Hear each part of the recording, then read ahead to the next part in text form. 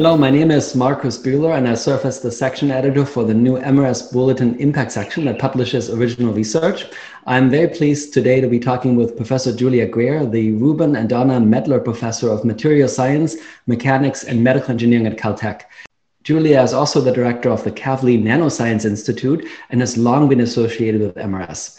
Today, we'll be discussing work that Professor Greer and colleagues have recently published in MRS Bulletin Impact titled From Ion to Atom to Dendrite, Formation and Nanomechanical Behavior of Electrodeposited Lithium.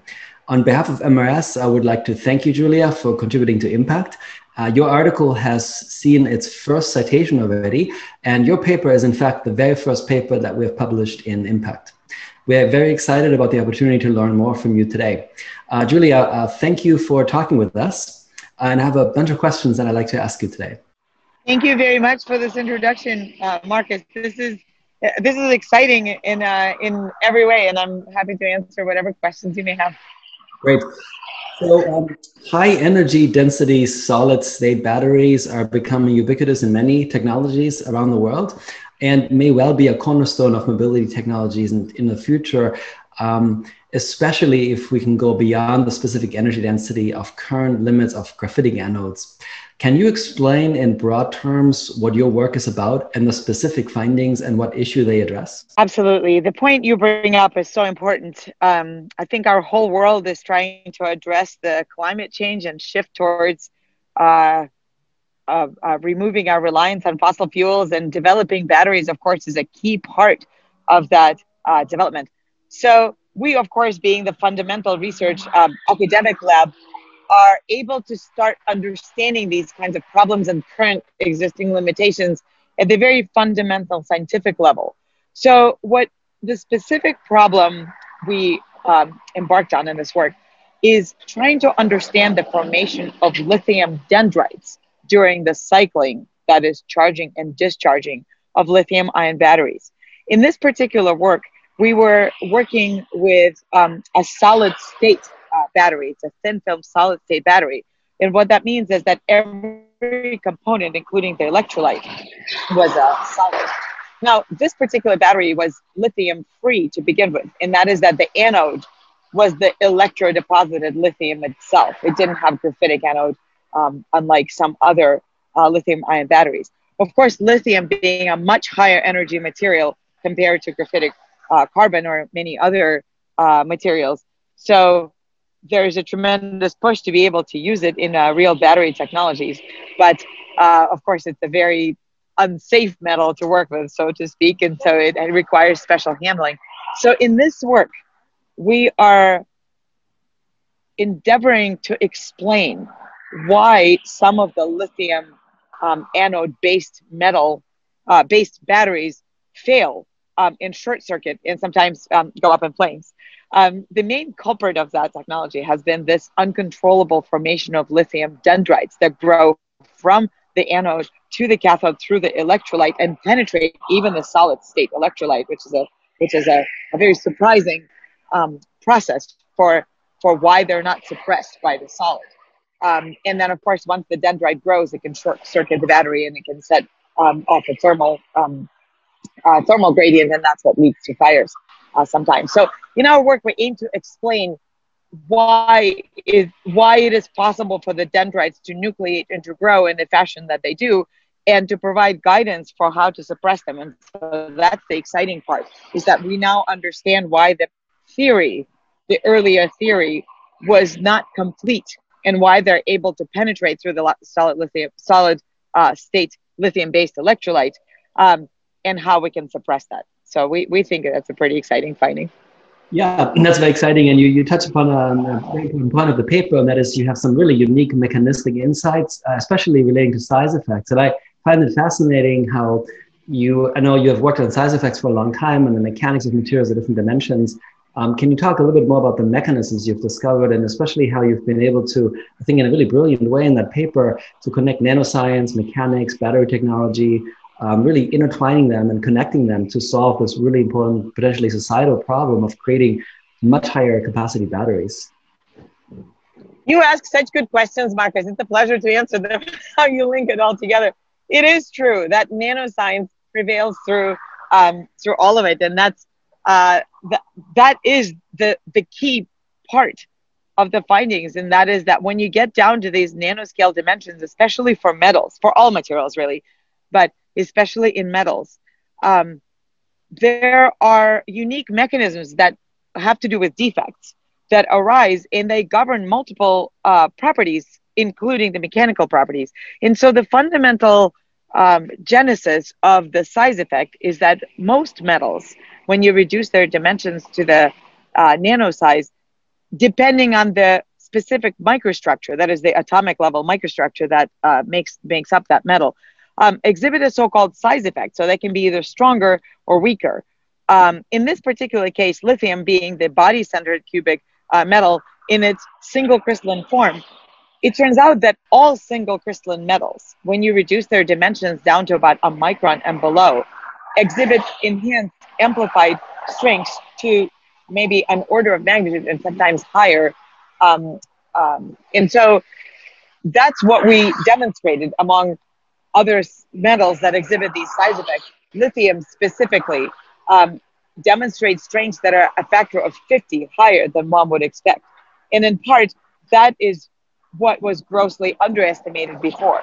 So in the existing theory and then just earlier studies, the understanding of the strength of lithium was based on bulk properties, on the properties of bulk metals with grain boundaries, of course, polycrystalline metals, which are very soft. And so their stiffnesses and their yield strength were in the very low megapascal range. And what we're showing is that both the strength and the stiffness are actually quite a bit higher, attaining about 25 megapascals, and sometimes even greater when you get to the reduced dimensions of about 100 nanometers or so.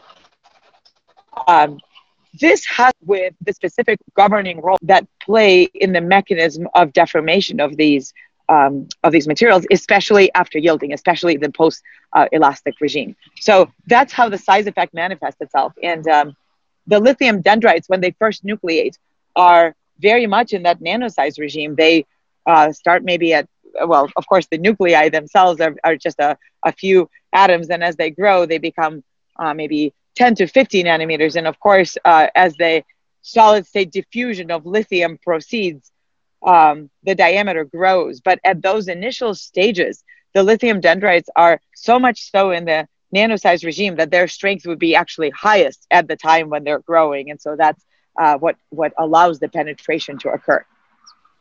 Yeah, very interesting. Thank you, Julia. You've worked on the size effects for many, many years, actually, and you have some really amazing classic papers on nanopillars and the mechanics. And I was curious, and maybe our listeners are curious too, how have your earlier studies and understanding of size effects in other materials informed this work, and how were you able to connect these different disciplines so effectively in this paper? I mean, it's really an incredible feat you've accomplished here. Can you talk a little bit about how you did the research and maybe give some guidance to future generations of researchers and others that are interested in being able to creatively connect the different fields? Thank you. Yeah, that's what's happening with our scientific world right now. It seems like everything is becoming interdisciplinary. The point you're bringing up is so important. We can't really approach science anymore in a narrow-minded sort of single lens on perspective anymore. It's just there's too much intertwined phenomena. And the example you're bringing up is a testament to how interconnected everything is.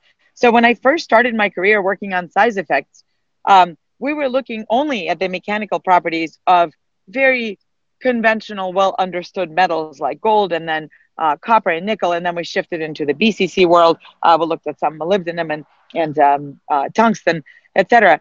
But now that we're dealing with batteries or any kind of material development, or of course you work very much in the carbon space, you start to recognize that when you get to these very small dimensions and functionality of materials, they need to function, but they also have to not break as they function. So even though the mechanical properties may not be their primary functionality, they very much depend on their mechanical resilience to be able to perform the function that they need in the particular device that they're serving. So in this case, the battery, of course, it helped me to have the intuition, having worked on the size effects in nanosize metals for a long time, it helped to have that intuition, that knowing that, well, lithium dendrites at the nanoscale, it sounds a little bit like that classical problem that we first tackled maybe about a decade, or at least actually now even more than a decade ago. So when we started this work with the nanopillars, the nanopillars were produced using this carving technique, subtractive carving technique, where we used a focused ion beam to mill out cylinders with the dimensions of just a few tens of nanometers or hundreds of nanometers. And then to assess their mechanical behavior, we compressed them so that they wouldn't buckle, but instead we would compress them. And then eventually we developed the technique to also study the same types of materials under tension, so we can understand their mechanical attributes like the stiffness, the yield strength, and post-elastic deformation. So having this intuition that something interesting ought to happen in lithium, being a representative of the BCC metals, gave us insights for how to guide this research. Even though it's battery related, there's still quite a bit of fundamental material science left in it. And the technique that we used was actually a combination, just like you mentioned, of the nanopillar knowledge that we've gained throughout the years and understanding the electrochemical nature of how a battery cycles. So these lithium dendrites are actually, we call them phantom samples, because they don't exist before the experiment and they don't exist after the experiment. They are formed through electrochemical cycling in the instrument that also compresses them. So what we put into our instrument is just a battery. It's just a thin film battery. And then we start cycling it. And then these dendrites grow, of course, through the electrolyte, from the cathode, through the electrolyte, through the current collector. And then they grow up. And as they're growing, they grow, of course, uncontrollably. So we have to wade through thousands of these nanodendrites that form to find ones that are oriented just right. And then we say in the paper, of course, we just find, some typical ones, but of course that means your best ones. that we then bring under the electron beam so that we can compress them and to ascertain their mechanical strength. But they were formed as a process of electrochemical cycling in that instrument. And the moment you open the chamber, they all oxidize and they don't exist anymore. So it's a very meta problem. That's amazing. Yeah, very, very, very inspiring. So if you look ahead, Julia, you and your team, what could be the next steps for either that you're doing right now and or maybe others could do? I mean, what are the open challenges and like the next frontier maybe in studying problems like this, or maybe an extension of this particular problem? Yeah, gosh, there's so many. There are so many problems that can now be tackled either using similar approaches or a similar line of thinking. For our group specifically, we're very interested in developing solid state lithium-ion batteries. I'm a big fan of sustainability, and in fact, I recently bought my very first Tesla, which I love. And I would love to be able to decouple our world from fossil fuels as much as possible. So developing lightweight and safe and mechanically robust batteries is very high on my list, both professionally and personally. So chipping away at these types of problems, what will enable us to get to that future where we can build efficient batteries that are resilient, that are safe, that are energy dense. Of course, the high energy density is a huge pursuit right now, right? And so it's a trade-off. It's always the trade-off between the main culprit, the electrolyte, the transport and the solvation mechanism of lithium through the electrolyte, as well as the theoretical capacity on the anode and a little less on the cathode side, but certainly on the anode side. So what we're interested in is in creating three-dimensional solid-state batteries so that you can decouple the transport distance and of course, the transport distance can be minimized in these, and the mass loading. So if we could architect these electrodes, which is another very large area of research in my group, is creating nano and micro-architected materials. If we can use these nano-sized building blocks to construct three-dimensional networks, which can then serve as electrodes, just like we discussed, the mechanical properties are a key player, but they're almost never the primary functionality. So if we could utilize our knowledge on the size effect and take advantage of that and construct these three-dimensional electrodes, and then be clever about how we choose the electrolyte such that the diffusion distance is minimized, I think there's some breakthroughs that can be made in terms of the battery technology innovation. And certainly now with the understanding of how to better suppress the lithium dendrite growth, we're really trying to tackle this problem of making them safer in addition to lighter and more energy dense. Great. And sorry, if I could just chime in one more thing. What I'm also hoping to show is this confluence of the communities. So it seems to me, or what I discovered from my own experience, is that up until maybe last year or a couple of years ago, the energy community was very disparate from the nanomechanics community and from the chemistry community. So it was disappointing to see how I would go to battery conferences and I would see a lot of my colleagues in the batteries field, but there were very few colleagues that, for example, from the nanoscience field. Or I would go to the ACS conference and there were a lot of the chemistry and electrochemistry colleagues, but they weren't really so involved even in the real batteries research, so to speak. So I found that integrating us together is actually a very useful and very enjoyable and also successful process. That's really what's going to allow us to solve some of these problems, is that bringing us all together and learning to speak each other's language. And so already at the Gordon, so I've presented this work, this MRS bulletin work at a Gordon Research Conference. Remember back when conferences were a thing? And my students have presented this work at the MRS conference, of course. And it's just wonderful to see that people are starting to say, oh, so all that actually is all related to one another. And I think that this is the way forward, is to bring us all together. That's excellent. Yeah, thank you, Julia. So with that, I want to congratulate you and your team again on publishing this very interesting work. And also special congratulations, of course, for publishing the very first MRS Bulletin Impact article. This is a very special occasion, and it couldn't have been a better author than you. So thank you, Julia, for that, and also for taking the time today to speak with us. And for more news, visit the MRS Bulletin website at mrsbulletin.org and follow us on Twitter at MRS Bulletin. Thank you for listening.